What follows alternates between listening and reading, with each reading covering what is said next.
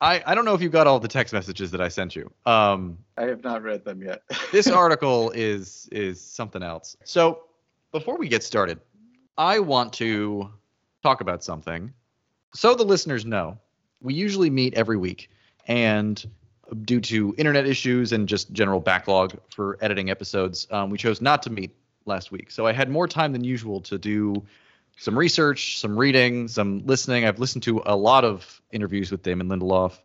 I'm reading a phenomenal article by Javier Grillo Marxuach, who was a writer in the first season and the second season. In fact, the only writer who transferred from first season to second season, not including Damon Lindelof and Carlton Cuse. And I feel the need to, I don't know if I want to apologize for some of the things that I have said about Damon Lindelof, because I do feel them very strongly. I do feel that Damon Lindelof has a penchant for needless contrivance in storytelling and tends to go way overboard on the troubled family tropes. All of that said, from the interviews with him that I have been listening to and watching, and from the articles that I have been reading, I feel that I have a much better understanding of the pressures and the just sheer obstacles in his way making the show. I know that this probably sounds like Lindelof came to my house and threatened my family. That's not, I'm trying to choose my words carefully here, because as I was texting to you, Derek, before we started this, one of the things that we talked about either on our very first episode or during our pilot episode recording is that we talked about how Lloyd Braun was who was the head of ABC at the time, was a huge advocate for the series and really, really wanted to make it happen, and was pretty much the guy who got the ball rolling and who gave Lost his blessing. And you had mentioned that you had heard that he had, the president of ABC had come into the show, and basically the previous guy had greenlit this thing. He had no idea what to do with it. You mentioned something like that, right? Yeah, and like he knew he was going to be fired or something, so he was like, fuck it, it's not my problem.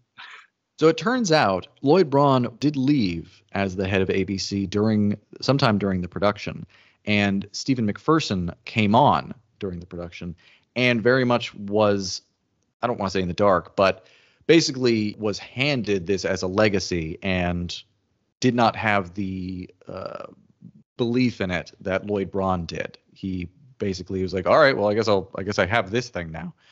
I don't want to drone on too long about this because this could be a whole separate episode, but learning about the things that the writing team had to not do, what they had to do, the fact that the network consistently told them that they didn't want it to be a sci-fi show and that anything that was remotely woo-woo like that was shot down, the number of episodes, the number of seasons, the fact that Lindelof did not come on to the show expecting to be showrunner, the fact that it was meant to be J.J. Abrams and that he was very much thrown into the driver's seat, and that J.J., his visits to the show and his creative direction became less and less, much more quickly than was expected. I learned that Lindelof actually fell into a very dark place for a while, just a very depressed place because of just the pressures that he had to undergo and the breakneck pace of having to figure out characters and stories and everything. I still maintain my criticisms of Lindelof, but I have a lot more respect for what he had to go through and the fact that he and his writing team, his rotating cast of writers, were able to put together as coherent a story as they were. We can talk more in the future about the different revelations of Marxuach and the things that Lindelof has said since then. But yeah, I just kind of wanted to say that at the top, that making any kind of entertainment is difficult, especially one that has as many masters as Lost had.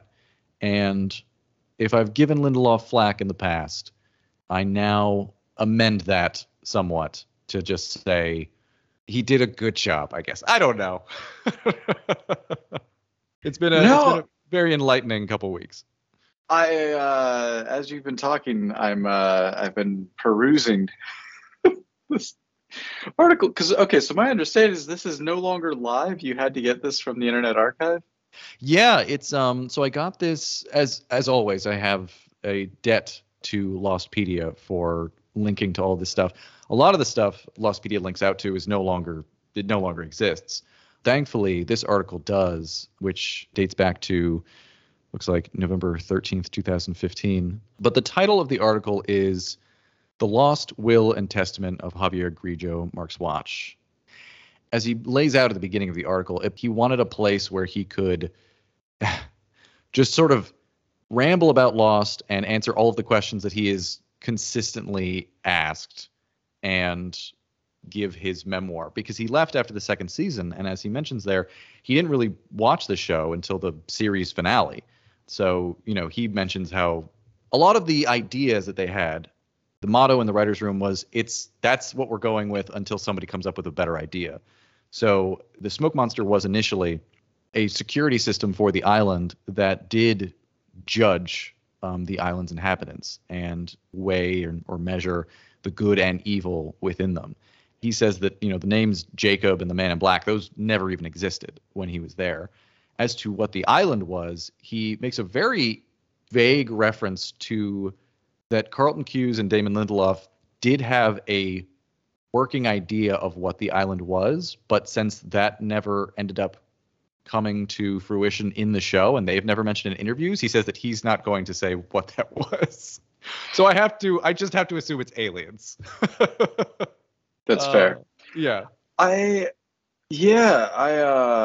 Boy, I can't wait to actually really sink into this. Because I mean, it's so long. It's very long. I think it's definitely worth reading. I see a screenshot here that says Nazis use the island. I see. He mentioned something that we've talked about a bit with, like, hey, why isn't Saeed the lead? He mentions like reading how they were going to kill Jack, and he's like, yeah, you can't kill the white guy. Yep. And says he's like, because otherwise, what, you've got either the reformed Iraqi torturer, a overweight Mexican, or a middle-aged white guy with delusions of grandeur. Which I'm like, wow, blunt. Well, and this is coming from Grillo Marx Watch, who is I believe Latino or Puerto Rican, but yeah. Thank you. Okay, he's Puerto Rican, and this is him saying, like, look, I know how to write for TV, and I'm telling you, you can't kill the white guy. Which also brings me back to something that's not in this article, but that is in one of the interviews that I listened to with Damon Lindelof, where he talks about how, something that we've mentioned many, many times is, the underserving of Harold Perrineau as Michael. And then Damon Lindelof said that one of his big regrets about the show is that they didn't do well by Michael, and that he did not feel comfortable writing a black character, and therefore, instead of finding writers who could write with that voice, kind of ignored it. And he is very apologetic about that. Oh, and also, Grillo Marx Watch is very adamant that the island was never purgatory at any point, ever, ever, ever.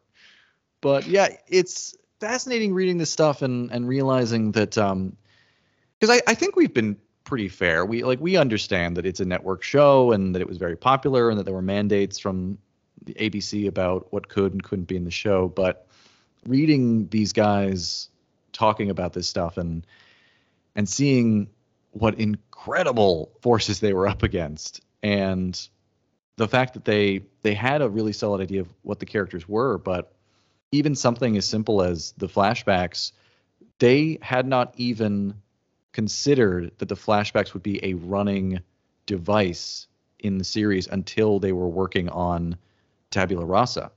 The fact that the flashbacks existed in the pilot was not indicative of how the show would be. That was sort of just showing, how did they get to this point? It was only during the breaking of the story that they were like, wait, what if every episode did that? And that way it doesn't just give us a way to contrast, but it also gives us a way to not just have them grimy and grubby, but also, have them in regular clothes and show what the real world was like.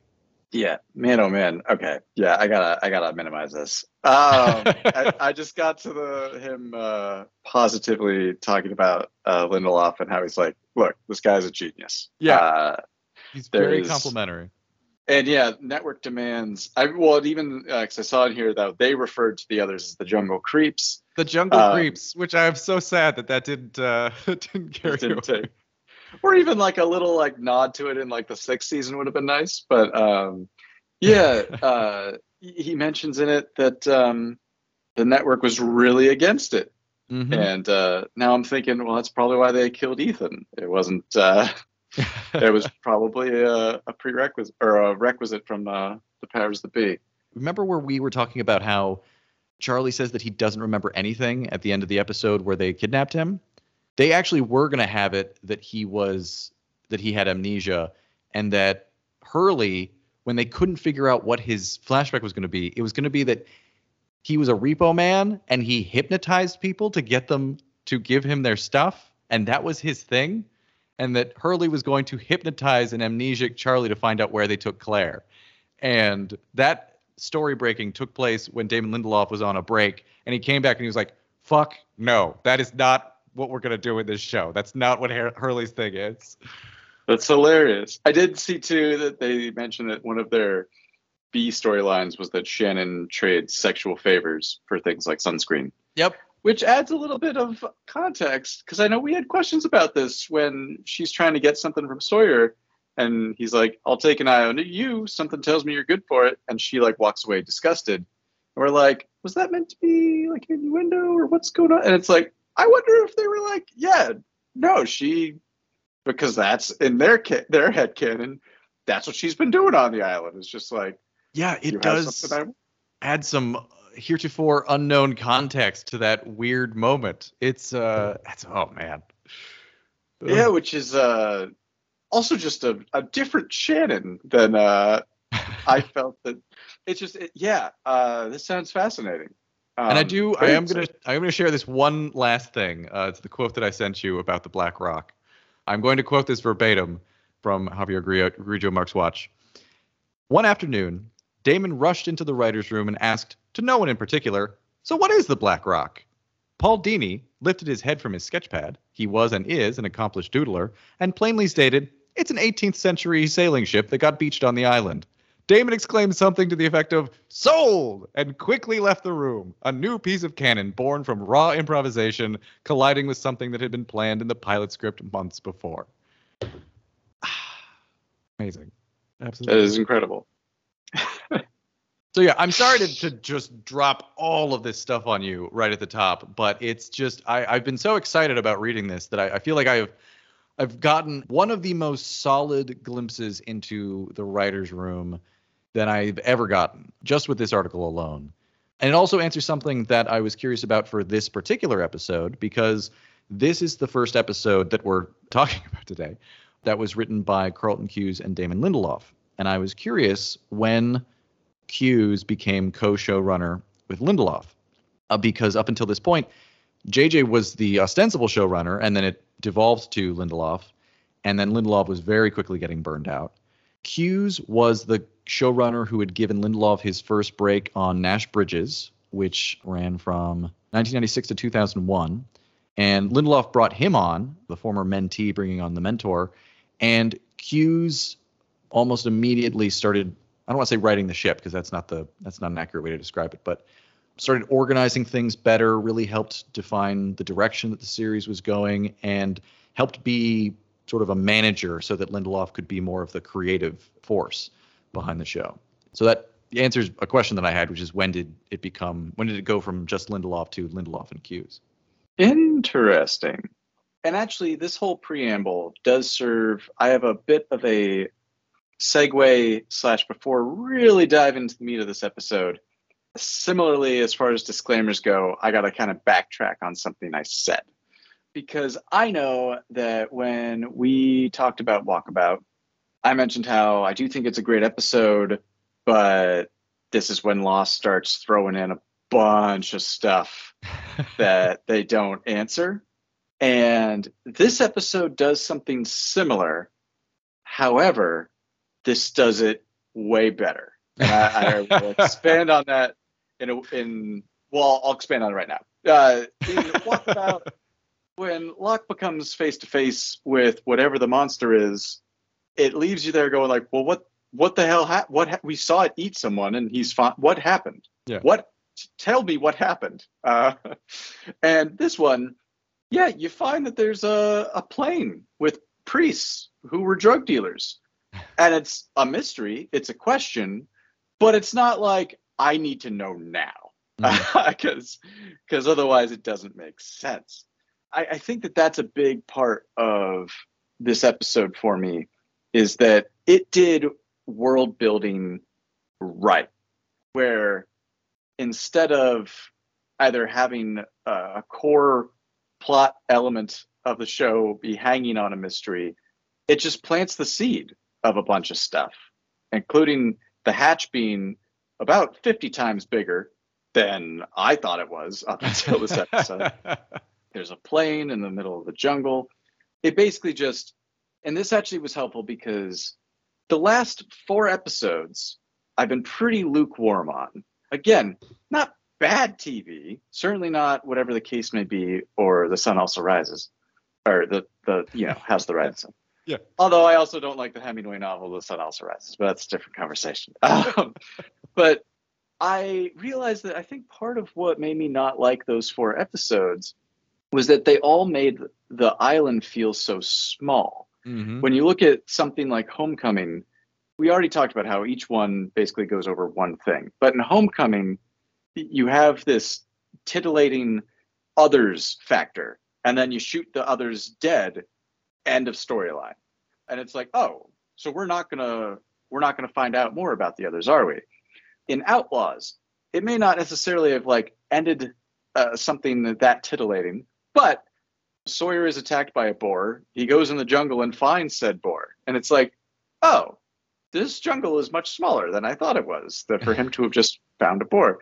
In translation, it's all about the boat on the beach, and then it's almost like a sitcom where it resets at the end, where it's like, yeah, the boat burned, now it's being rebuilt. Okay. And I'm realizing that Numbers with Hurley was especially egregious in this, because not only do we get Hurley retreading the path that Saeed took, but in half the time, but, for a French woman who's been living on the island for 16 years, yeah, he just finds her. And then even when you find something that would almost imply that the island is a lot bigger and more mysterious than you think, when they find a bridge and the bridge goes out, it's like, oh man, how are they ever going to get over there? 5 minutes later, they just had to go around. Yeah, they're just there. They just got there. So I think all of that stuff makes the island feel small. Like, we're retreading all the same parts. Like, the island feels like a very small playground, more like a small sandbox rather than an actual island. This episode significantly broadens the scope. Again, not just with small things like, oh, they've dug up more of the hatch. Oh, it's colossal, and it's not even all the way unburied yet. Oh, there's a plane that just was in here. Oh, there's other dead bodies, so clearly other people were here at one time.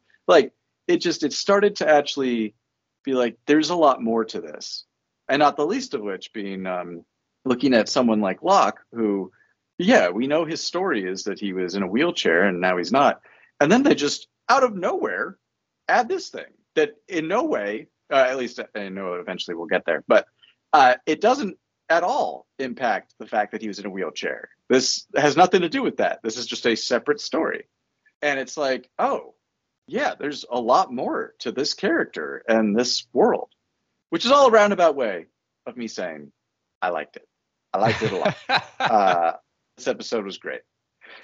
I liked it a lot as well.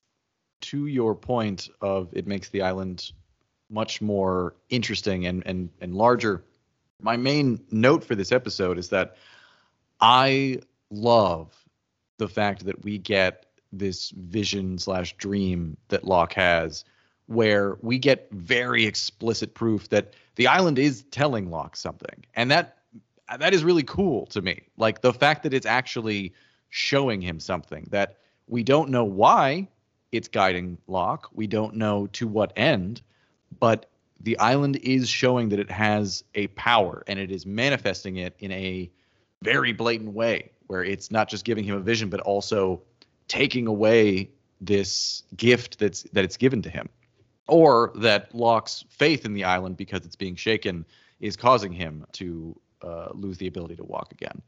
I like that mystical stuff. By the end, I've watched this episode twice now, and the thing that I came away with is that for all of my criticisms of the show, one of the things that they never spoiled was that the island itself, like, let's forget about Jacob, let's forget about the Man in Black, let's forget about the numbers.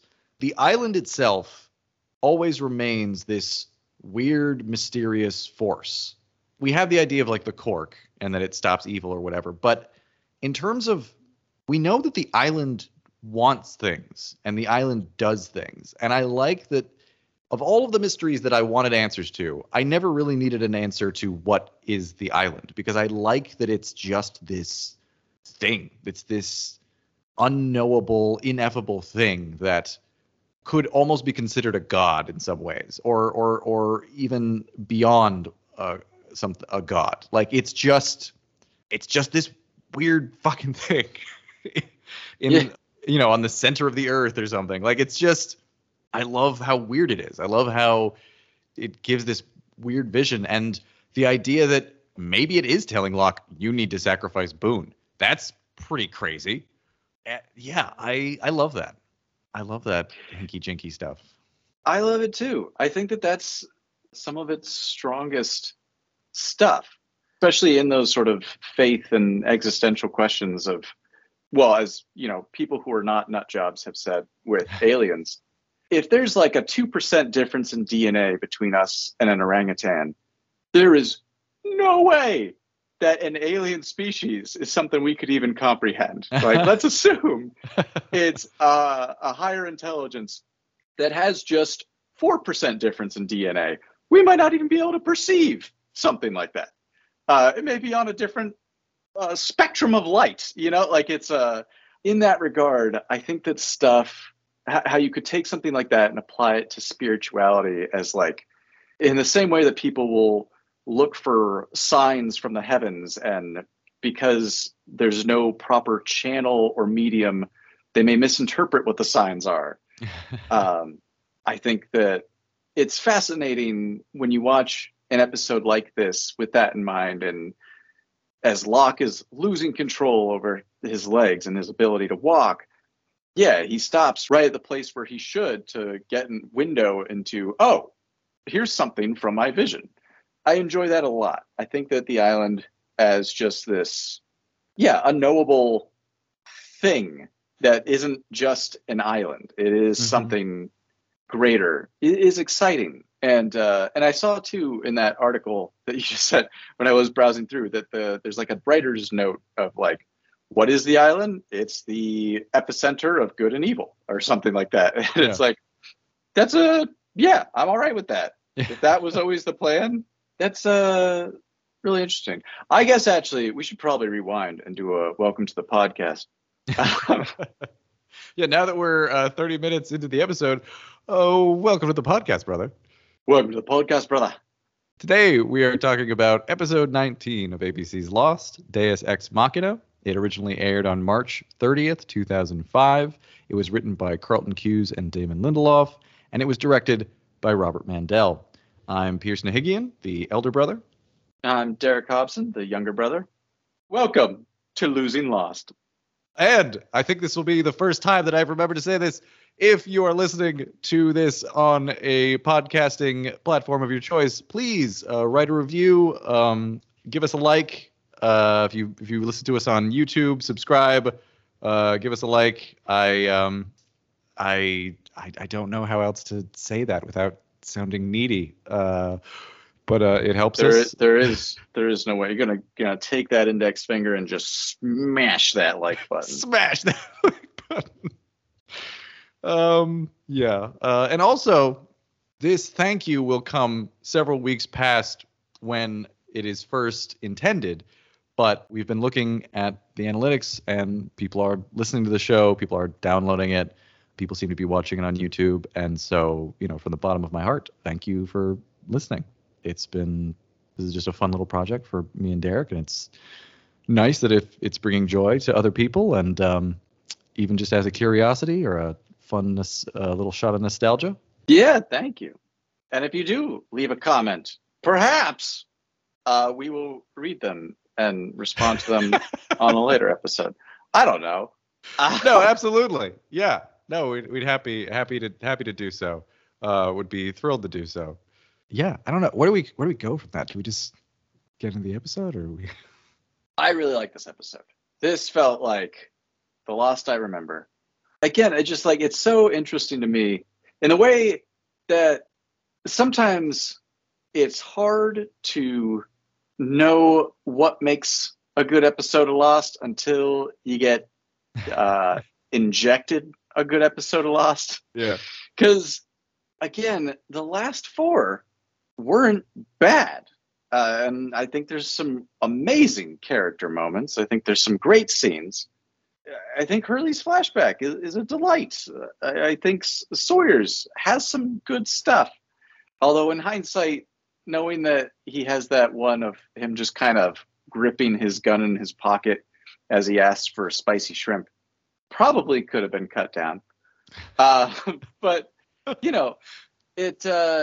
it's not that those episodes are bad. They're kind of like, where do we go from here? And an episode like this really opens up what you're allowed to do. It feels like the part in a video game. They're like, you have to stay in this little box. And once you complete the first few missions, then they're like, okay, here's the map. And that's what this episode feels like to me. It's like, oh, we're through the tutorial. We can play now. And I really liked it. I really, really liked it. Because even, again, the flashback, I think, is so telling for where the show goes. Because this has nothing to do with him being in a wheelchair. Nice little fake out, though, that it makes you think that it is. But, that's the thing, is it's just like a complete, if you think about all of our other characters thus far, again, Kate's, I don't want to retread Kate's. All that we've learned is why Kate, or no, not even why, but we just learned that at one point Kate was in Australia. And then also that she's been on the run for a while. Jax, as much as I know you love the White Rabbit, it kind of explains what was he doing in Australia. Mm-hmm. And then all the best cowboys have daddy issues, which is still my top ranking episode in my head so far. It just kind of, it gives you the prequel to White Rabbit. Yeah. So, it's still like all the characters that we've received a second flashback of thus far, it's still been pretty linear. This is the first flashback that to me is like, this isn't linear at all. This is a completely different thing. And I think that's awesome. So I was going back through the last 4 episodes. So episode 14 was Special, which we both liked a lot. And then the last 4 episodes are Homecoming, Outlaws, In Translation, and Numbers. And I think on the whole, I enjoyed those episodes more than you did. I loved Outlaws, I liked In Translation, and I really enjoyed Numbers a lot. And I think you're right about that they were smaller. It really felt like, and we've already established, right, that those episodes were ones that were greenlit after the initial run of 12 or 13 episodes, whatever number that was. And as much as I like those episodes, it does feel like they are entirely character episodes. It's just really showing you this is who this person is. You move the plot a little bit forward, the story a little bit forward, but mostly what those are just character studies. And this episode sets up the end game for the first season, because this is immediately going to lead into Claire having her baby. It's going to lead into Jack hunting down Locke and finding out about the hatch. It's going to lead to us getting to the Black Rock. This is where the forward momentum starts. And it starts with a very definite confirmation that whether it's all in his head or whether it's actual magic, the island is guiding Locke somewhere. It seems pretty hard to explain away how he would know about the Beechcraft, but it's very much like, this is the show. This is the show you're watching. there is magic on this island, and it is a guiding force, possibly malevolent. Its idea of good and evil might not be your idea of good and evil. So, well, one of my favorite books, Why Religion Matters by Houston Smith, talks about how, in talking about the cosmic grand scheme of things, as an answer to the question, why do bad things happen? He brings up, when you have a 4-year-old and you give them an ice cream cone, and after they lick it, the ice cream plops off the cone, hits the sidewalk, and they melt. They are just in tears. They are screaming. The world is ending. And while a parent who maybe has to deal with debts and a mortgage, and for all we know, a lawsuit or work layoffs, etc., who know the world, they're like, it's an ice cream. This is not the end of the world. But on a relative sliding scale to that 4-year-old, this is quite literally the worst thing that could happen. mm-hmm. And so they said, there is a possibility here that were you to then zoom out on a cosmic scale to a creature like God, that would be, for all we know, all-knowing, all-powerful, something like a Holocaust could come across to a cosmic being as nothing more than humanity's dropped ice cream cone. Jesus. And I want to just say that as a person, not a God, I feel that the Holocaust is the worst. Eddie, yeah. But I just mean that in trying to put it into perspective, when people ask that question, why do bad things happen? And I think that it's neat that this episode toys with that idea by, sending a clear, what we assume is a clear message. And then it's like, oh, your priests, they were drug dealers. And it's like, were they forces of good? What is, and of course, this is one of the few reveals that I feel has a significant payoff. And I say that because there are two things that I'll mention them when we get to them. But when we talk about, and I saw actually again in that article you sent that he had a note from JJ that said, don't show them how the trick is done. And it's like, no, you can show how the trick is done if it's good. When you do it bad, that's when it's a problem. That's a really, that was very well put, and makes me want to read this book. And it's horrifying, but it also realistically puts into perspective, what a godlike being or a god, what their perspective would be. And now I can't stop thinking about God talking to somebody who died in the Holocaust and them explaining how terrible it was, and him just looking at them and going, but for me, it was Tuesday. Yeah. Oh, Jesus. But yes, and but that is exactly the point that I'm making with the island, is that this is we don't know anything about this thing. We don't know, how long it's been there. It could be timeless. It could be like the house and House of Leaves. It just predates the Earth. The will of the island is maybe benevolent, but not in a sense that we recognize as benevolence. Yeah. You can cut this part out, but I gotta mention this because I know I shared this with you. Did you ever watch? It's a long watch. I think it's like an hour and a half, maybe 2 hours. The YouTube video on the custom Doom level that was inspired by House of Leaves. No, you've told me about it, or you sent me the link. I think I don't think I've actually watched it yet. It's as a guy goes through it. So, he like walks through a room and he's like, that's odd. But he also starts explaining like, this is why this is fascinating. This is where the inspiration comes from. And it is, you're already giving me the heebie-jeebies. That book is still the creepiest, scariest thing I've ever read. Yeah. I mean, yeah. Yeah. And I know someday it will be adapted into either a TV show or a movie, and nothing on earth will compare to just the act of reading that book. Nothing comes close.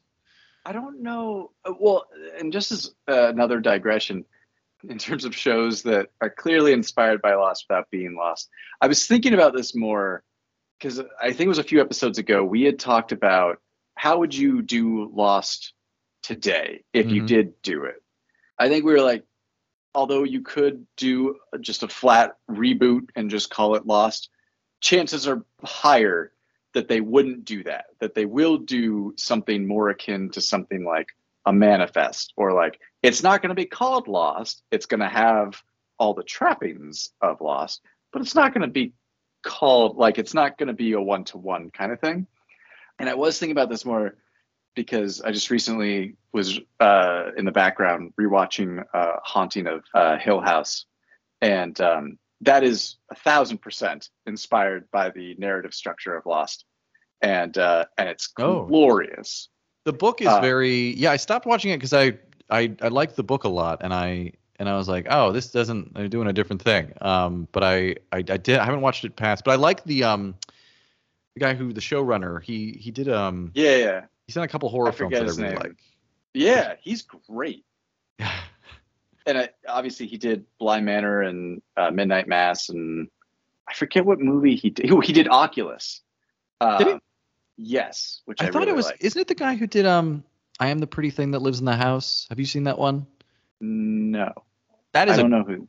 wonderfully creepy ghost movie. And it's not like, I showed it to Maddie and she really didn't think it was scary at all. And I think about that movie all the time. It's more of like, it's not like scary in the sense of like boo, but it's just like, it's just kind of quietly haunting. Like it's very, I mean, to be honest, that's how I feel about House of Leaves, because mm-hmm, even just the idea that the house that you live in, I think of it as like when you've lived in a same space, even if it is just an apartment, if you've known it for a while, you wake up and it's dark, you typically know like, oh, I like, my brain knows, it's mentally mapped. I know where mm-hmm. everything is.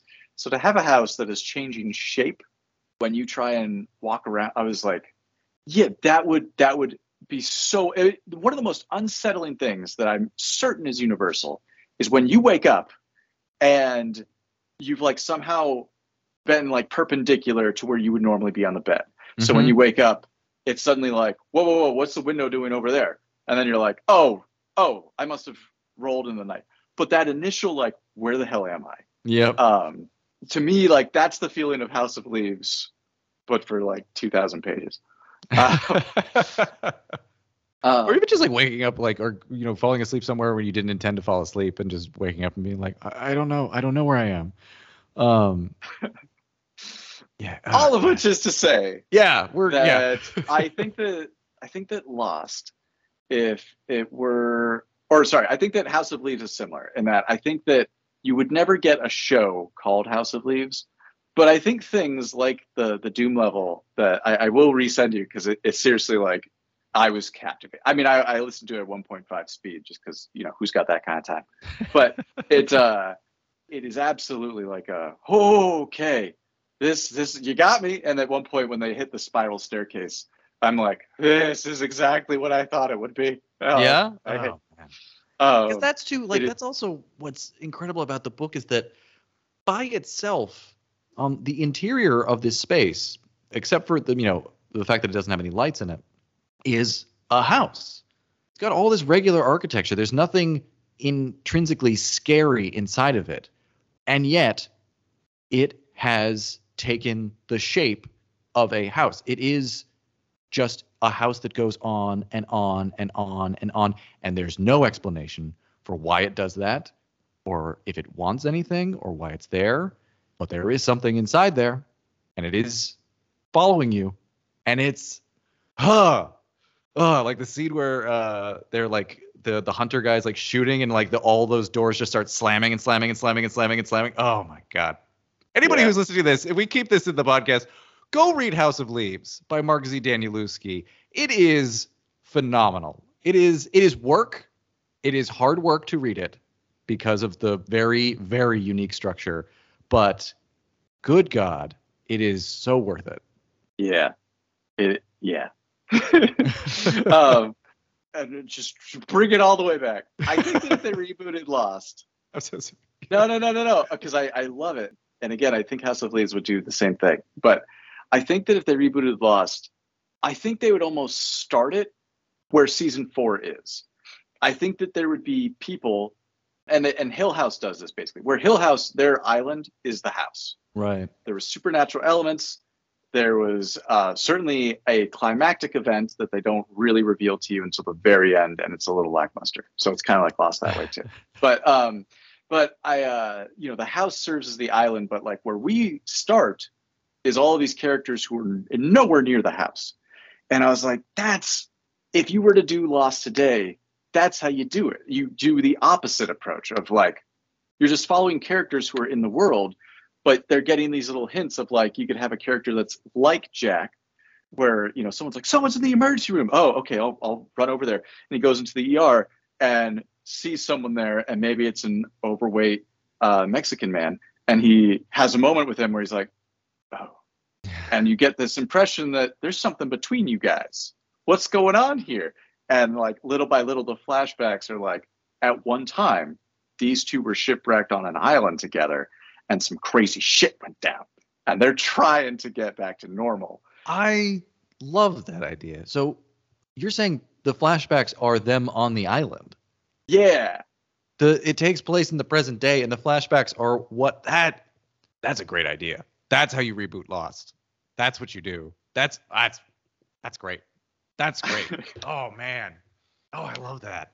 That's how you keep it fresh, because like in the modern day, they're going on with their lives, but we know that some weird shit happened on the island and continued to that's good. That's good. Did you just come up with that? Well, today, yeah. But that's amazing. Yeah. That's great. Like, because you can have like crazy things happening, and like people could be like, oh, what are the chances? And like everyone who is like a main player is like, yeah, they know that there's a higher power. Anyway, I think it.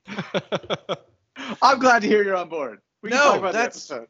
That's actually like, because then you have the opposite of the show, but it's still the same mystery show, in that they have all been confronted with this force that's beyond them and are having to grapple with it being back in the real world, where they're trying to, I imagine most of them would be trying to ignore it. Some of them probably aren't. Like you would have a character like Hurley who would be probably back in a sanitarium, which I think is what happens in season 4 anyway.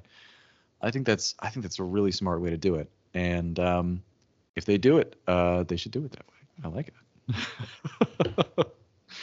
And then you'd have characters that are like, you'd only see in the flashback, and you're like, did they die? Are they still on the island? What happened? But anyway. All right. I'm ready. Okay. So we begin in a flashback with Locke working at either a Toys R Us or a Walmart. And this is clearly before he worked at the box company, because not only does he have hair, but he can walk. And he shows a kid the game Mousetrap. He says it's his favorite game, and he used to play it with his brother.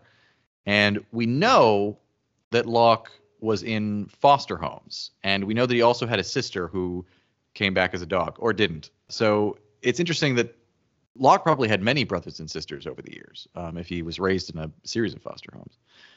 And then a strange woman, played by Swoosie Kurtz, is watching him. She asks him where the footballs are, and he directs her to aisles 8 and 15. I originally looked up, I was like, where do I know Swoosie Kurtz from? Because her face is so familiar. And she's just been in a billion things. The only thing that I could point to with any authority is she's the mom in Bubble Boy. Oh, interesting. She has a very familiar face. Mm-hmm. I wouldn't have. I honestly can't visualize the mom in Bubble Boy. I do remember liking Bubble Boy though. It probably does not hold up. It probably very early Jake Gyllenhaal movie. That was Jake Gyllenhaal? Yeah, that was Jake Gyllenhaal. All right, I'll come back to that later. Okay. A couple things about this scene. Number one, and this is a little bit of a production note. How old is Locke supposed to be? I actually have an answer for you on this because I looked this up. I'm so glad you did. Okay, what is it? Or rather, I didn't look up how old Locke is supposed to be, but I can tell you how old the actors who play his parents are and how old Terry Quinn is. Terry O'Quinn was born in 1952, which when the show was filming would put him at the age of 53. Kevin Teague, the actor who plays Cooper, and Swoosie Kurtz, the actress who plays his mom, were both born in 1944, which means that both of those actors would be 8 years old when Locke was born. Both of them are just 8 years older than Locke. And honestly, they do not look that old. When they both show up at the show, I was like, wait, what? No. No. That's hilarious. And I'm sure that was intentional a little bit, because I do remember a flashback in the future with young Locke's mom being like, "No, mommy, I love him." I think that's Locke's flashback. I mean, here's the thing. If we're being generous, so we know that Locke was in a wheelchair for 4 years prior to landing on the island. So this flashback takes place at least 4 years before present day, which means that version of Locke would be 49. But that still would make his parents 12 years older than him. So I just I don't even know if it's Terry O'Quinn's real hair, but I feel that the hair is doing more harm than good. Because I think it's supposed to, though. He's supposed to look bad. He is a late 40s, early 50s man who is working as a clerk in a Toys R Us. Locke's whole story is that completely wasted potential, that anything special that was supposed to happen to him would have already happened. He grew up in a series of foster homes. He felt abandoned his entire life. He never really made much of himself. And that hair is absolutely supposed to look terrible. All right. It's also just weird to see any actor who's usually bald with hair. Like, watch any movie where Vin Diesel has hair or Jason Statham has hair. It just looks wrong. Oh my God, I actually know, because I think Jason Statham was in Time Cop 2. And he has a head of hair that does look weird. Or he might have been in Time Cop 1. I forget. Probably Time Cop 2. I would guess it would be Time Cop 2. It's probably Time Cop. I think the only thing he was doing in the 80s was dancing in a thong in music videos. Oh. I could be wrong. I'm so glad that he has a career now. Anyway, I will say this was one of those things too in the flashback where we talk about like horror tropes and themes. I took a video of this because, again, since I can't screenshot it, it won't let me. But I'll have to send it to you, because Locke's mom does just appear in the same way that in like a horror movie, when like you have like the kids in the woods and they're like, what could possibly go on? And like in the background, you just see like a person. Yep. Yep. And she very much, it's like, like between that and like the dire wolf overcoat, I'm like, oh man, this is that was such a nice touch, is that like it's a jacket that's clearly out of place. Like it's nobody else is dressed like that. She looks like a crazy person. Yeah. And yeah, gonna trap that mouse. I was curious about that, because clearly the mouse trap is meant to, but is it mean that Locke is caught in a trap? Does it mean that Boone is the one caught in the trap? Does it mean there's definitely a parallel with Boone that I'll get to, because I think it was super intentional. But no, yeah, I mean he's being hoodwinked, and I think they make that clear because then later when the mom reappears after the con has been done, she appears in very normal, properly fitting outfit. Yep. And it's like, you were dressed up to catch his eye between the very red hair and the dire wolf overcoat. It's and all of that was set up by Cooper. Like he probably told her exactly how to dress, exactly what to say. He is a professional. Oh yeah. Oh man. On the island, Locke and Boone are setting up a trebuchet to break the hatch glass. And what's funny is that I could be wrong here, but this was certainly my first introduction to a trebuchet, and now I feel like they are so common in both films and video games and stuff that it would be silly for Boone to be like, I can't even spell trebuchet. So I'm gonna say that Lost is the originator of the trebuchet trend. So I think that's fair. I think that there's a lot of stuff like that winds up in like once it becomes part of the public discourse. Because as much as I hate the show The Big Bang Theory, one of the early episodes, they make the comment that strawberries aren't fruit. And Huh? everyone just now knows that or like quotes it. And I'm like, yeah, yeah. What are they? Strawberry. Oh, I don't know what they are. I just know that a fruit is anything that has seeds on the inside. So even a cucumber. Oh, right. Okay. And as we learned from the West Wing, what when Bartlett asks, like, what fruit has seeds on the outside? Just one of his shitty, Oh, he I'm so probably does. smart moments where he's just like, how do you not know this? And they're like, come on, man, stop it. I love his. There are 3 words in the English language that start with DW. What are they? It's like, we already know you're the smartest guy here. Stop being a jackass. We learn that they've been working on the hatch for 2 weeks, and the airplane head at the top of the trebuchet absolutely shatters against the hatch and does no damage whatsoever. And this is the first time, I think, that we see Locke lose his temper on the island. Like, we've seen him. I think that's right. Yeah, we've seen him upset in flashbacks, but I was thinking about all the Best Cowboys Have Daddy issues where Jack severely tests his patience and he's annoyed, but he never loses his temper with Jack. Even when they're dealing with the others, all the setbacks, this is the first time he really just loses it. And certainly in front of Boone. Yeah, I think that's right, and certainly intentional. Mm-hmm. I will say too, just like I didn't, I know now from having seen the series that the hatch is like this colossal thing, but watching this episode for the first time in a long time, it really was a reminder of when they show that this is like this industrial sized water cooler. I'm like, oh, I think that's the thing that was lost on me prior is they see basically like a window in the ground. It's like, we're going to open that. And I do recall the first time I was watching this being like, why? Like, what significance is it? And like, yeah, like seeing that is this gigantic thing. It's like, oh, okay. This definitely has me a bit more intrigued of like, what is this? What's inside there? Regarding that, according to Javier Grillo, Mark's Watch, so JJ had pitched the idea of the hatch very, very early on, like as early as the pilot. But Lindelof didn't want to introduce it until he knew definitively what was inside of it. And so some of the things that they had talked about it being was it was part of a submarine that had been dumped on the island, and then like a nuclear submarine that had been basically covered in earth to prevent it from being a danger. One was an entrance to the Arctic polar bear habitat. One was a biodome.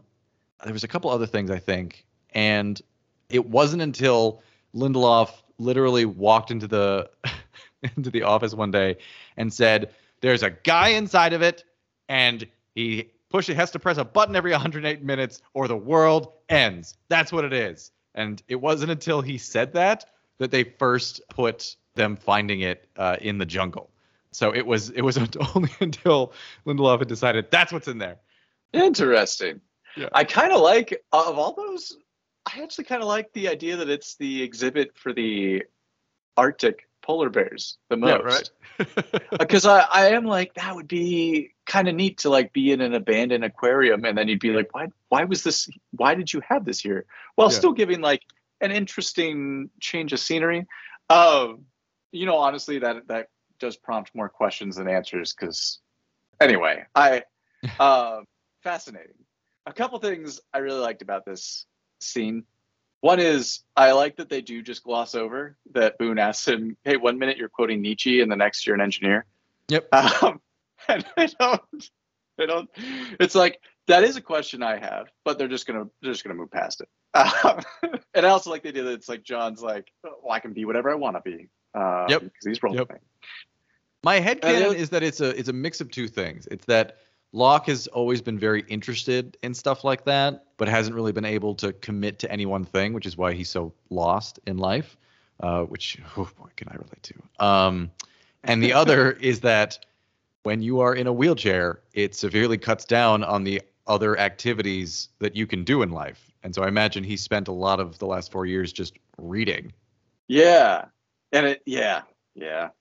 So no, I agree. I think that it is justified, or I think you can explain it. without it seeming like, when did you have time to do all this? Mm-hmm. But yeah, I do like that they don't explain it.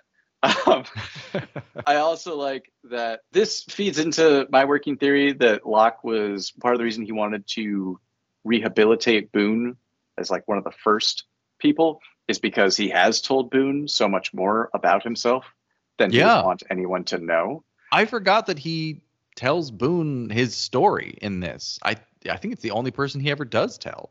Yeah. That's a good point. Well, in any case, like, and he certainly, Boone is the only person that prior to this he told him he worked in a box factory. I think it's interesting that Boone's like, you never talk about yourself. And it's like, I wonder if he does. If for me, that plays to the I don't want people to know that I'm not a hunter kind of thing. Right.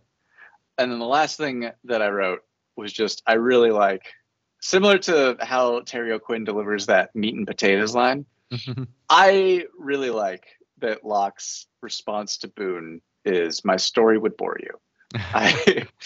Although there were not many good things about George A. Romero's Land of the Dead, one of the few moments that I was quite happy with was when the protagonist is asked what his story is, and he's like, no, everyone's got a story, and I don't want to hear about it. And they like move past it. But then later, someone brings up something and he mentions how like his brother was turned into a zombie and he had to kill him. And the person's like, oh, I thought your story was boring. He's like, well, that didn't happen to me. That happened to my brother. And I'm like, oh, you clever compartmentalizer. Anyway, it reminded me of that. And I like stuff like that when it feels very writerly, but not in a bad way. Yeah. Oh, a piece of shrapnel embeds deep in Locke's leg, but he can't feel it. And then that night, while he's bandaging himself, he tests his leg and finds that he can't feel anything. The next morning, they're working on another trebuchet, and Locke's legs aren't working well. That look on Locke's face when he's poking himself, and then he takes the burning stick and he jabs it into the sole of his foot, he conveys it very well, that it's, 19 episodes. He's been this rock. He has total faith in the island. He loves the miracle that's been given to him, and he has no reason to worry. And to think that this is suddenly being taken away he's terrified. We get our next flashback. Locke confronts the woman in the parking lot, and she says she's his mother. And him getting hit by the car is very much a fake out of like, up. Is this how we got the wheelchair? No. We learn that Locke was never adopted, that he was only raised in a series of foster homes. And his mom tells him that he's special, part of a design, and that he was immaculately conceived, like Jesus. And he doesn't look like he disbelieves her. It doesn't look like he believes her, but instead of him just having a look on his face, he's like, oh, okay, well, you're clearly crazy. It's just him taking in this information, like that maybe. This is one of the things I really liked about Terry O'Quinn, because as much as I think Matthew Fox and Josh Holloway have been crushing it, Terry O'Quinn has a really subtle performance this whole episode.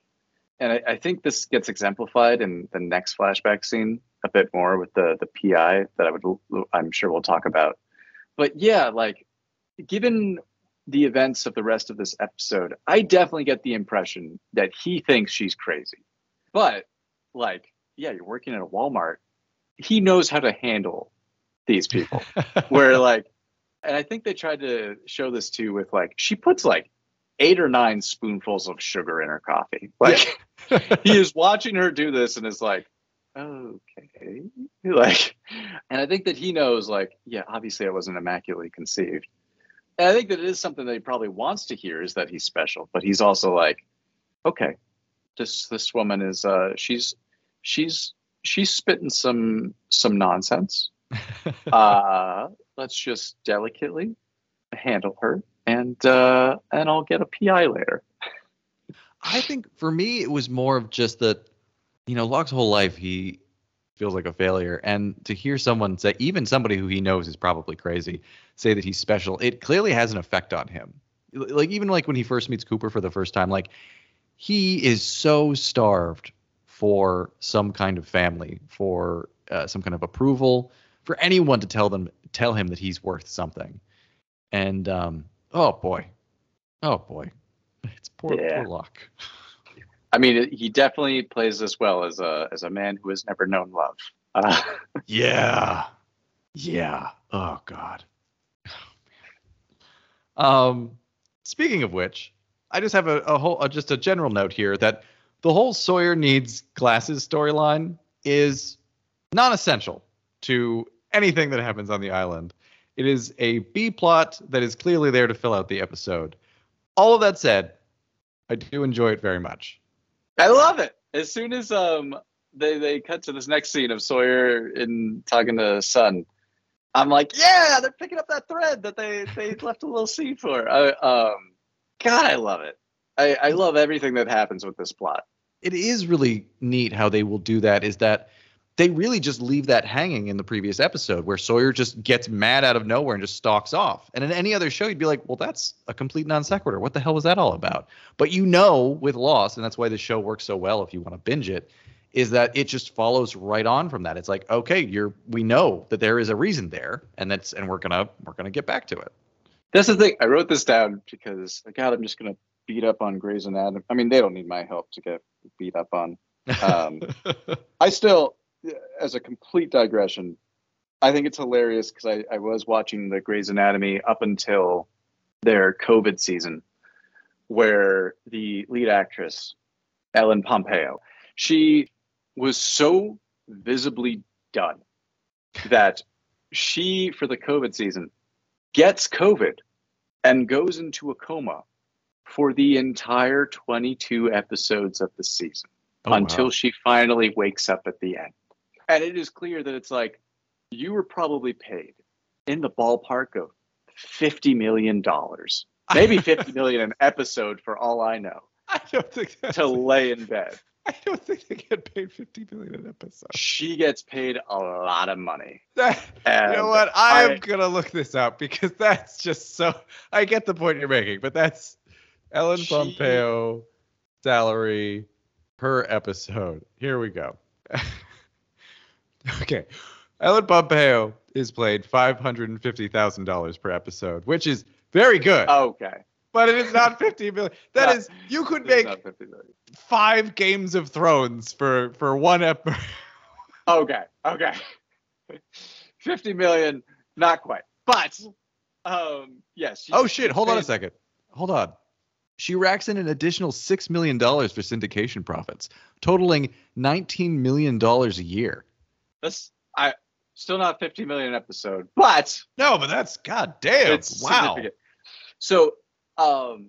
but it's so funny to me because apparently, like, she has been, and maybe not even low key, because it seems like it's been very obvious. For the last several years, she's like, I don't want to do this. I'm done. And they've just been like, whoa, how much money? And she's like, I don't know. Give me another 100,000 and we'll fine. I'll lay in a bed. To a point where they have cut other actors and actresses due to the fact that her salary keeps going up because it feels like she's literally trying to push herself out. And this year she has finally quit. How long has she been on that show? 24 years. But wow. She's still going to do the voiceover narration for it. But anyway, why was this relevant? I mentioned this because you mentioned liking this subplot of Sawyer. And yes, it is not essential. What I like about it is that when I watched Grey's Anatomy, every single episode, the reason why these shows are a mouthful, and you genuinely feel like someone just keeps shoving food in your mouth, like the Jim Carrey Grinch movie, is because every single episode, every single plot is the best and worst day of someone's life. To a point where, and I kid you not, at one point, a guy who is engaged to a woman who he served in the military with, and they've been through a ton of shit. He's in the middle of a surgery, and his fiance accidentally butt dials him because she's getting felt up in the break room by her secret lover. And as they start canoodling, he's doing surgery and is like, oh, can you guys answer my phone? That's my fiance. And so over speaker, as he's performing this life or death surgery, you just hear his fiance's sex noises with another man. And everyone's like, do we keep doing the surgery or do we hang up the phone? And it's like, this is this is so hyperbolic that it's like you couldn't just maybe just have a scene of two people at home where she's like, I don't love you anymore. That wouldn't be enough. It has to be the best and worst of their lives. Anyway, all of this is to say that, yeah, having Sawyer need glasses, totally fine. And it's enjoyable. And I like it. And if you want to dig into it more, I like that, for instance, he's going to Sun, because we know from like the last 2 episodes that she's probably on the outs. And we know that she and her husband have more or less divorced. But he's on the boat, so I bet he's probably trading information about Jin for her help. And yeah, I took it more as like he just doesn't want to go to Jack. It's probably what it is. But like, I like that you could, in terms of Sawyer being in a place of vulnerability, I think you could also view it as like I've got a quid pro quo going with this lady, so I can keep this going. But yeah, I like this plot. So he's asking Sun about the leaves for his headaches. Aspirin doesn't help. And Kate asks Jack about what can cause bad headaches. Jack knows immediately that she's asking for Sawyer. And his is so condescending. I don't like Jack in this episode. He comes off as so smug and so possessive of Kate that and even at like the end of the episode where he's like, I didn't do it for him. That's supposed to be romantic. And instead it's just like, we talk about in what episode was I just editing? Whatever the case may be, where he treats Sawyer like a garbage person. And this is like, and I get it. Jack even, he has the line. He says that all I'll get for my trouble is a snappy one-liner, and if I'm lucky, a brand new nickname. Like, I get that.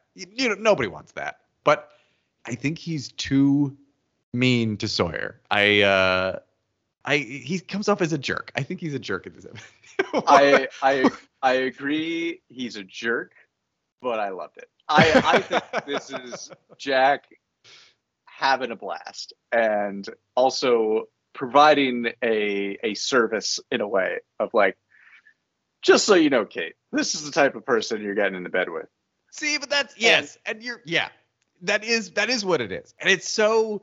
Again, they were never a couple. He has no right to be so pissy about this. But like, I do agree. I think like the outbreak STD, like it is mean. But at the same time, I'm kind of like, yeah, Jack's patient with him. He gives him everything that he wants, and it is literally just like at any point, Kate chooses to be there. Jack doesn't ask for this. Jack approaches Sawyer on his own, and Sawyer does exactly what he says he's going to do, which is just provides one-liners. And Jack's like, I just don't want to deal with this bullshit. Like, I think that context is so important, because it would be one thing if Kate immediately brings him in and he starts asking him these questions. But because it's followed after Jack's like, I see you've been having some headaches, and Sawyer just keeps like being like, piss off. And he's like, okay, fine, I'm done. And it's like, no, Sawyer brings the third party in. And so I think, as mean as it is, I feel much more like I can laugh at this because I think that Jack was patient with Sawyer. I also very much love that whole sequence where Jack is shaving and Kate says, say you've been having bad headaches. And he stops shaving. He's like, are you okay? Yeah. And she's like, yeah. And then he goes into then who we're talking about, Kate? Sawyer. And he's like, he goes right back to shaving. He's like, uh-huh. And I just, so good. I did also like, just from a technical or a practical standpoint, that we're showing that, the reason Jack's beard isn't growing is because they do still have some razors lying around. Yeah. It's nice to see that, because, we do know, later on that Jack can grow a beard. It looks like a fake beard, but he can grow one. Yeah. In the next scene, Boone is so assertive that it's a dead giveaway that this is a dream. Yeah. Boone would never talk this way to Locke or anybody in real life. Locke says the island will send a sign.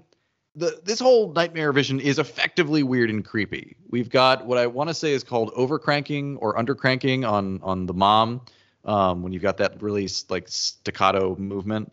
And And we talked about this before, that it's the first time that we see, apart from Locke getting the ability to walk, that the island is directing him somewhere, that it's actually using its power to show him something concrete. Because, there's no way that Locke would know about the Beechcraft, or that he would know about Teresa falling up and down the stairs, or that why he would see Boone.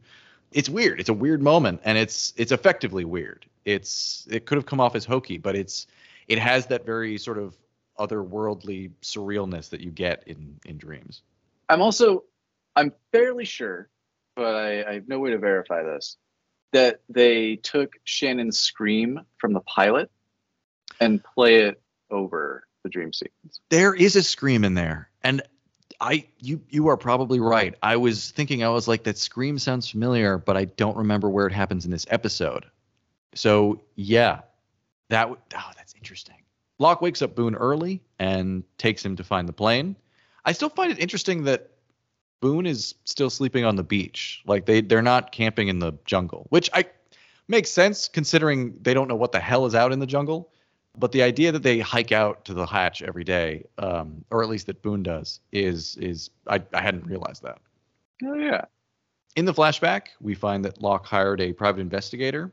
I forget if we learn later that Cooper actually hired this investigator for Locke to hire, but I don't know if that's a thing. He could just be a PI. Because it seems like the PI would have uncovered something about maybe Cooper being a con man, but maybe not. I mean, if Cooper's covered his tracks well enough. This was one of my questions, was if the PI is working for Cooper. Yeah. And there's one thing he says in this flashback that seems that maybe he is. And the only reason I'm hesitant is because I get the impression that Locke has done something like this before, where I think that it feels like otherwise they would have had a scene of Locke in a flashback being like, so how's this work? I do this and you give me money, or like what? But like, that's why I'm inclined to think that this PI is Locke's. Either he's investigated where his parents were in the past, or he has been approached by people before claiming to be his long lost brother or sister, and he's like, well, I might as well start figuring this stuff out. But the one thing that made me think that maybe this PI is a plant from Cooper was that he says that his mom has been institutionalized many times for nonviolence, for schizophrenia. But on the forums, they say that she self-admits herself. So I thought that was an interesting, I guess it may not necessarily be contradictory, because I'm sure that there's probably been times where she has been institutionalized and other times where she's self-admitted. But I thought it was interesting that on the sheet, they show that the most recent one has been a self-admitted. So it seemed like the PI either got that information wrong or was trying to add to Cooper's overall con, where he's like, don't trust this lady, focus on your dad. No, yeah, that's a good point. It also points out that if his mom has a history of schizophrenia, that Locke may have something similar. That's a great, I didn't even think of that. But yeah, man. Yeah. So when the PI gives him a file on his dad, he warns him that this won't have a happy ending. And boy, howdy. I will say, so this is actually where I sent you the clip of the end of The Dictator, because this episode in particular, they give you tons of those arc numbers. So it very much feels like they know people are paying attention, which is also why I paused it on the self-admitted forms. She was also born on October 15th, 1940, which is the day that The Dictator came out. Huh. And the reason why I mentioned this, because in that final monologue, of course, one of the many things mentioned is that they are not men of machines, which I feel like Anthony Cooper is, because he is on dialysis. The other thing is that this apparently came as a bit of he was working through something, Charlie Chaplin? Yeah. So Charlie Chaplin, part of the whole reason of allegedly making the film, was that he was born within like 6 days or something, or 8 days actually, I think, of Hitler. And of course, in that same time period, you've got Hitler and you've got Charlie Chaplin. And they're like, there's a weird sense of cosmic good and evil that comes from having the tramp in the same spectrum that you get Hitler. And so apparently this was him when he made the Dictator movie. He was working through some of that of like, I was born close or near as Hitler, and we both went with the like, you know, Hitler adopted the Chaplin stash, and it's like, okay, this is weird. You know, this would all seem like such a crazy deep dive, except this is the kind of shit that Lost would start to do. So I really wonder, maybe this was totally deliberate. I 100% think it is, just because of the whole good and evil stuff. But yeah, like, you could have chosen, you could have chosen not to show her birth date. True. And we know that they want us to pay attention because, as we'll see later with Locke's license plate, they want you to be able to look at it. Wait, so you said that so her canonical birth date is 1940? Yeah. So that would actually make her around 16 years old, at least 16 years old when she had Locke. So, yeah, that's interesting. And, you know, like, that whole speech is very much about, like, wanting to pave the way for equality and for everyone to rise up, which does seem to appeal to Locke's whole ideology. And again, just the person he's really shouting at the end of The Dictator is the men of machines, which is Anthony Cooper. So I liked it. I think that was intentional. Yeah, no, that's wild. So he goes to the palatial estate of Anthony Cooper, meets his father, who mentions that if Locke was immaculately conceived, that would make him God, which is who Locke ends up screaming at the end of this episode. And Cooper invites him to hunt. And Locke, who's never had a father, accepts. Back on the island, Locke tells Boone about his dream vision. Boone asks him if he's been using the paste that he gave to him on Hearts and Minds. And he convinces Boone that the vision is real by mentioning Teresa. Meanwhile, Mike and Jin are working on the boat. Mike is picking up a little bit of Korean. And Jack checks up on Sawyer, who says that my insurance ran out, which Jack seems to credit as legitimately funny. They talk about his symptoms. Sawyer mentions his uncle died of a brain tumor. all of Sawyer's stuff there is great, where it's like he's being smarmy, but he also is like genuinely concerned. And Jack asks him, like, well, what kind of, cancer did he have? He's like, the kind that kills you. Yeah. No, and I forget what other scenes or episodes they do this with, but yeah, there's been so many times where, yeah, Sawyer will just immediately be like, get out of here. And then, like, someone's like, all right, fine, I'm out. And he's like, well, okay, fine. Like, he so hates being on the back foot. Yeah. It's also like he just reflexively just has to give people shit, and then has to reset and just be like, okay, I got it out of my system. Please help me. By far, something that people of the podcast listening to the podcast probably wouldn't know about or care about, but I really love that when Sawyer or what Jack mentions that it may cause phantom smells. How after Jack does walk away from the whole situation, Sawyer looks just like Iris, the cat, just like kind of sniffing the air, like yeah, very much like not wanting to be seen to be smelling, but is very much smelling to see if he smells. Yeah, I love that. It was great. Here's something I was wondering about. While trekking through the jungle, Locke checks a compass. And I'm wondering if this is a continuity error, because we have previously established that A, compasses don't work right on the island. Not that they don't work, but they don't work accurately. And B, Locke explicitly told Sayid that he doesn't need one anymore. And so, is this a continuity error, or is this a very, very subtle sign that Locke is losing his connection to the island and he no longer knows where he's going? Ooh. I'm going to say both. Because it is a continuity error, because he not only does he say he doesn't need it, but he also gives it to Sayid. So the fact that he has one. Yeah. So that's definitely a continuity error. But I will say that does make sense in terms of, he's losing his connection that makes a ton of sense in terms of the actual, like, as not only does he losing his legs, but how else can you show this? So, yeah, I think, yeah, it's both. Locke falls, and they find a rosary and a corpse of a priest, or a man dressed like a priest. In the flashback, Locke returns for another hunt. We don't know how many hunts they've done at this point, at least one, but this seems to have become a regular thing with him and his dad. And Cooper clearly gave him the wrong times that he'd show up to see his dialysis. Oh, yeah. You know, we talked in the Confidence Man episode about how Sawyer does the con so well that you don't know that he's running the con. Like within the universe of the show, Sawyer is a good actor. Whereas Anthony Cooper, like, especially like that little like shake of the head that he gives Locke when he's like, I thought you said 11. And he doesn't even say no. He just shakes his head. Like, I get that we're supposed to distrust this guy, but like, I never trust this guy. He's just a little too.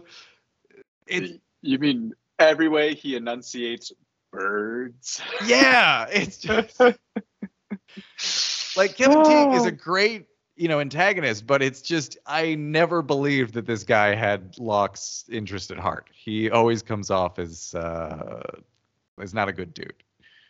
Yeah. No, it's very clear. Mm-hmm. On the island, Locke notes that the clothing would completely decompose within 2 years, might last as long as 10 years for high-quality polyester, which, certainly feels like a retcon of what Jack said in the previous episode where they find Adam and Eve, where he's like, this clothing wouldn't degrade for 40 or 50 years or something. Yeah, I had to look that back up because I'm like, Pierce specifically called this out, and I was like, yeah, in a jungle, it would just completely disintegrate, or even just melt into goo when the body just liquefied.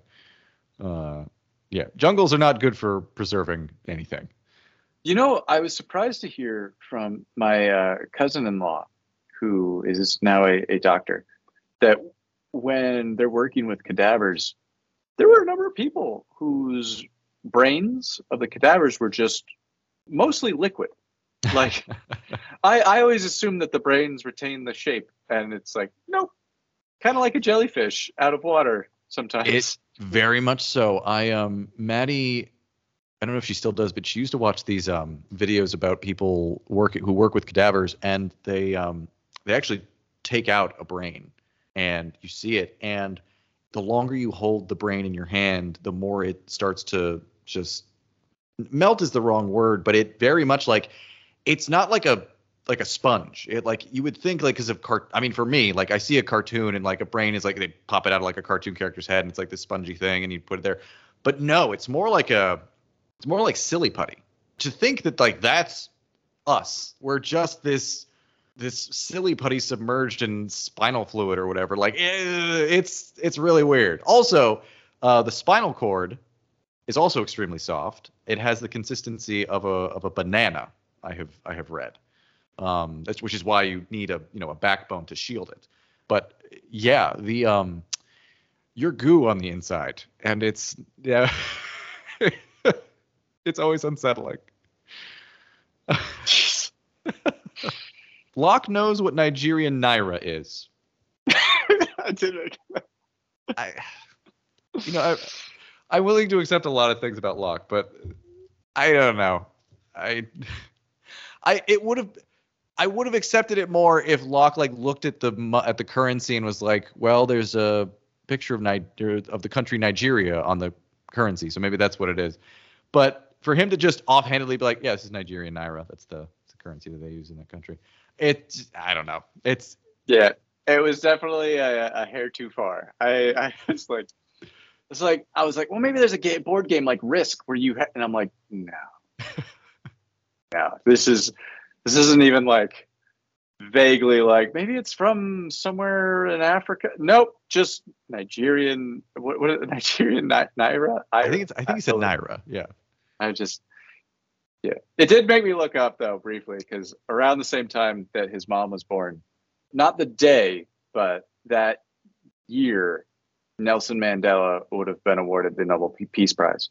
And I'm like, maybe that's a connection, but I don't think so.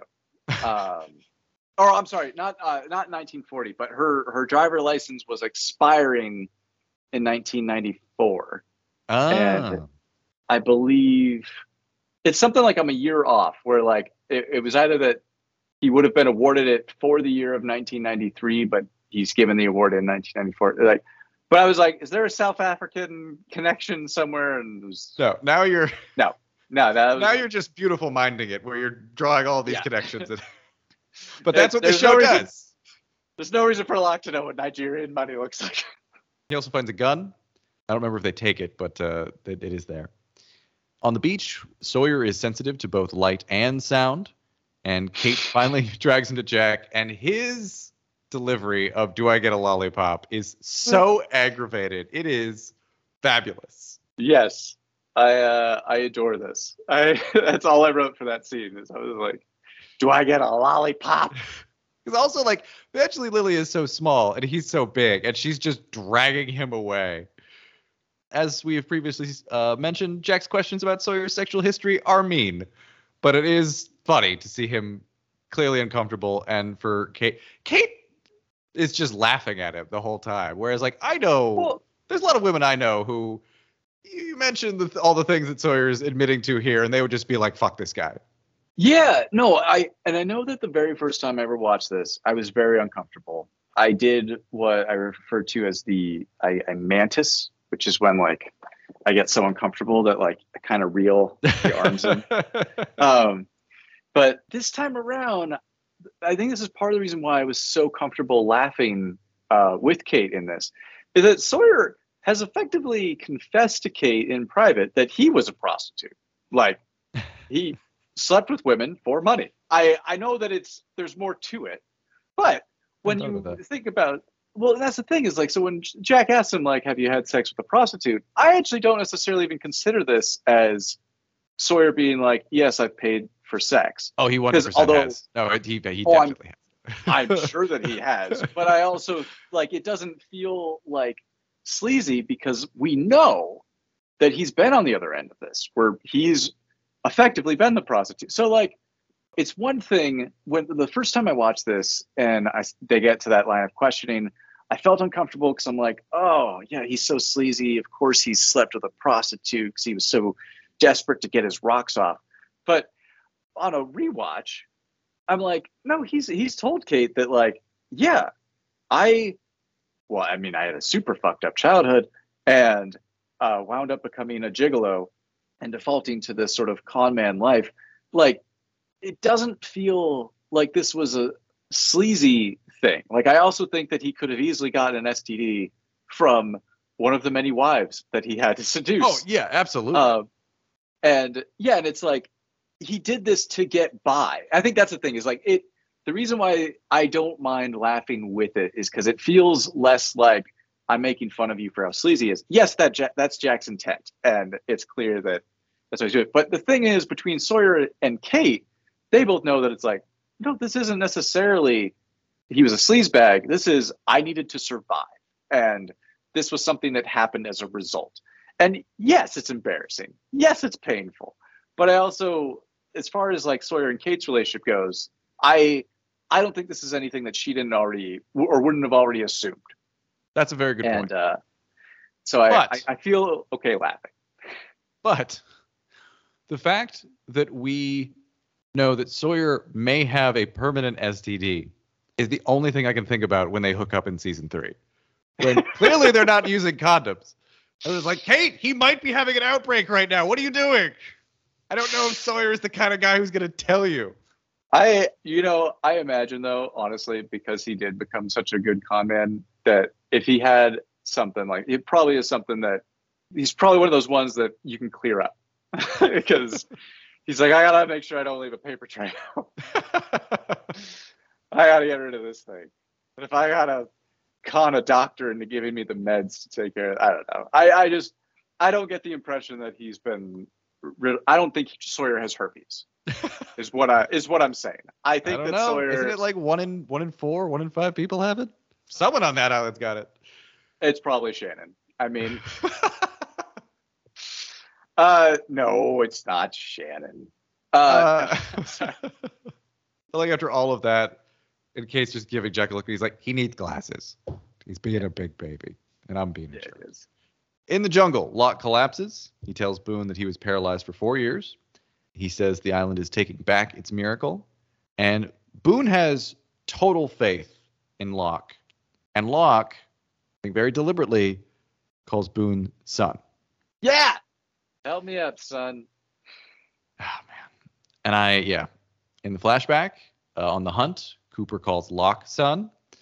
And I mean, that's all that happens in that part of the thing. I just had another note here that, like, he's very good at this con. Like, he knows how to manipulate Locke, but he still comes off as sus to us, the viewer. Like, we know that this isn't going to go well. Let's go get your bird. Boone tells Locke that Teresa was his nanny. He's partially responsible for her breaking her neck when he was 6 years old. And Locke starts laughing, and they see the plane. Par for the course, Locke being diabolical. Yep. Locke tells Boone that he's going to climb up. I get that it's a show and this is the drama, but if it were me and I saw this Beechcraft just precariously perched on the cliffside, I would walk around the cliff to see, hey, maybe there's an easier way up than having to climb, I don't know, 100 feet up to this thing. But instead he just shimmies up the branches. Just goes up. Yeah, no, there's a million better ways to, and as you mentioned, it's for the plot of the show. But yeah. I'm also like, I would also need a little bit more of. I'd be like, what do you think is in the plane? Like, yeah. Why do we have to climb into it? In the flashback, Locke and Cooper are in the hospital, and Locke says this was meant to be. On the beach, Jack brings Sawyer glasses. Which amazing foresight to keep that many glasses from the refugees on the island. Jack tells Sawyer that he has hyperopia and lets Sawyer squirm for a little bit before explaining its farsightedness. Oh, Hurley says that it looks like someone steamrolled Harry Potter after Saeed, in his only appearance, melds two frames together. I was like, this is so unnecessary, but I love it. Yeah, it was pretty cool though. I liked that. It was like, oh, of course, that's how you would do that. You would, because you wouldn't, you have to work with what you've got.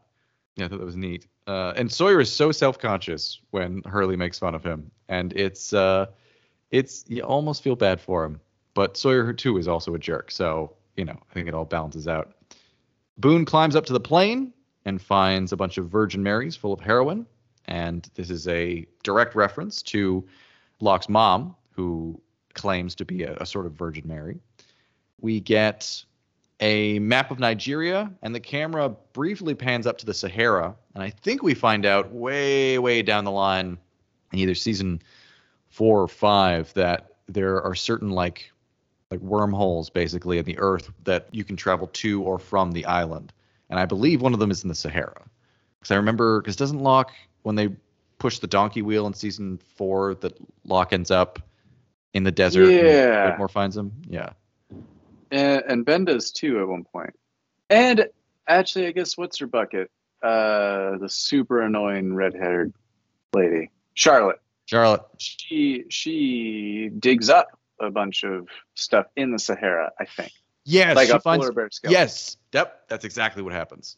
And I think I remember that, like, somebody says something really flippantly. It's like Locke's like, oh, I ended up in the desert or something, and Widmore or somebody just says like, yes, that's one of the exits. And then that's just, it's like that. Don't say that like we're not there yet. I'm not going to get mad about it. I know. I mean, just thinking about Charlotte, I'm like, I don't want to see her ever.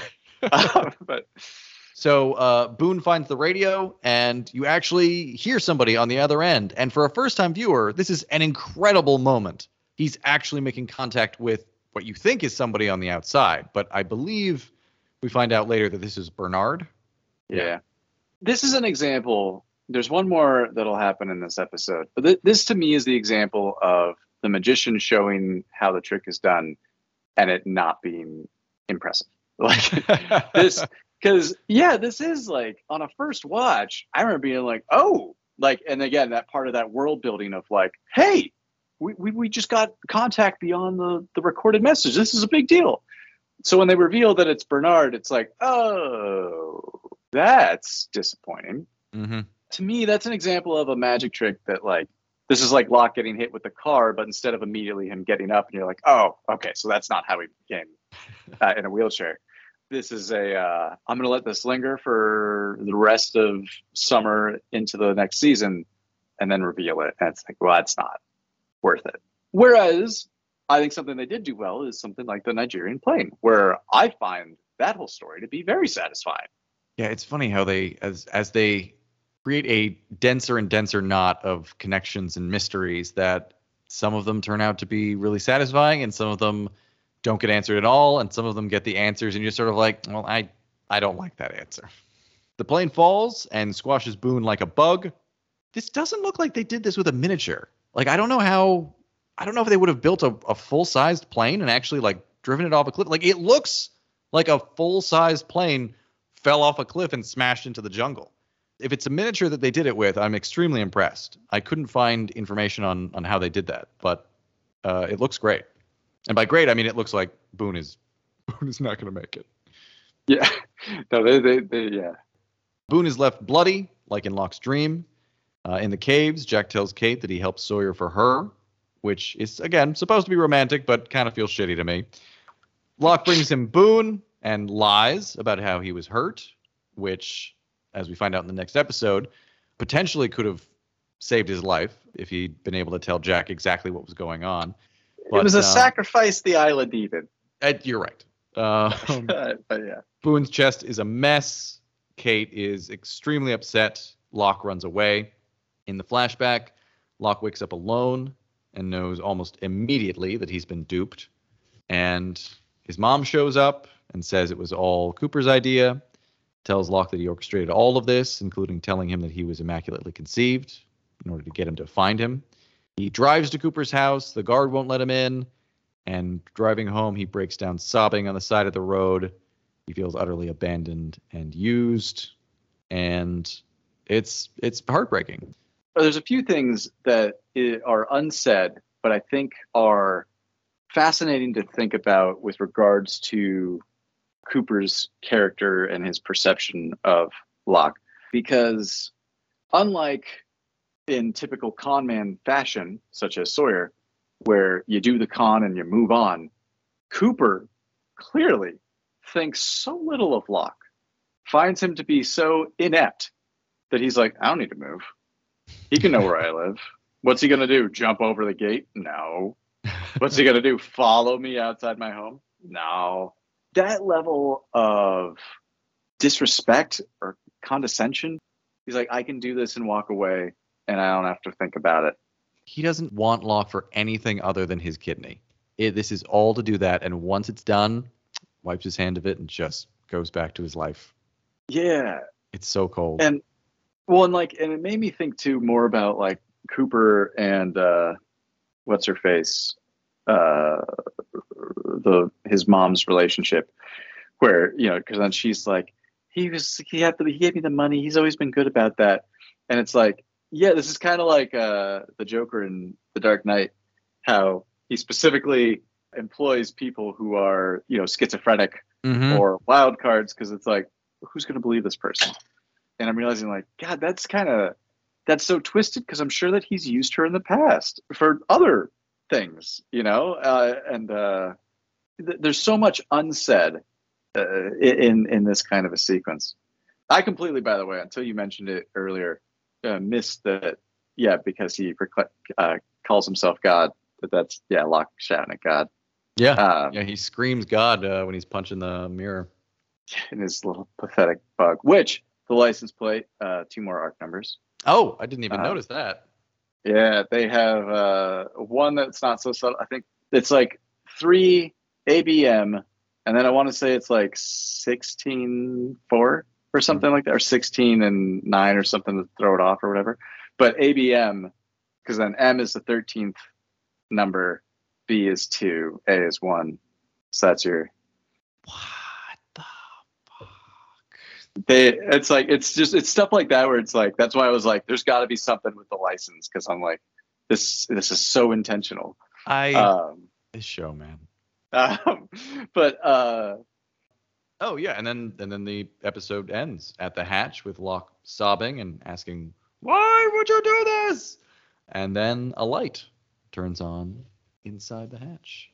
That was the other one that I put was kind of unsatisfying, is because like it is probably Desmond taking a dump. Well, we do find out, I think, in early season 2, or maybe at the end of season 2, when we're learning more about his story. He hears Locke screaming at the hatch. I don't know why he didn't hear him at any other point, and he does shine it up. And it's supposed to be actually an uplifting moment for Desmond, because it's evidence that there's other people out there.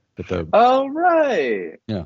Because I almost want to say that Desmond is about to commit suicide now that I think about it. I think you're right. Yeah. Oh man. Yeah, I forget it gets there. It goes there. Yeah, because I think that's after he accidentally kills Clancy Brown, and he's just alone, and oh man. Anyway, so that's Deus Ex Machina, and we're setting up for the ending of the first season. And as you said, it is a good episode of Lost. It is a very solid episode. You've got some good character moments, and you've got some very sad moments, and the island has shown us a sign. That's probably a good spot to end it.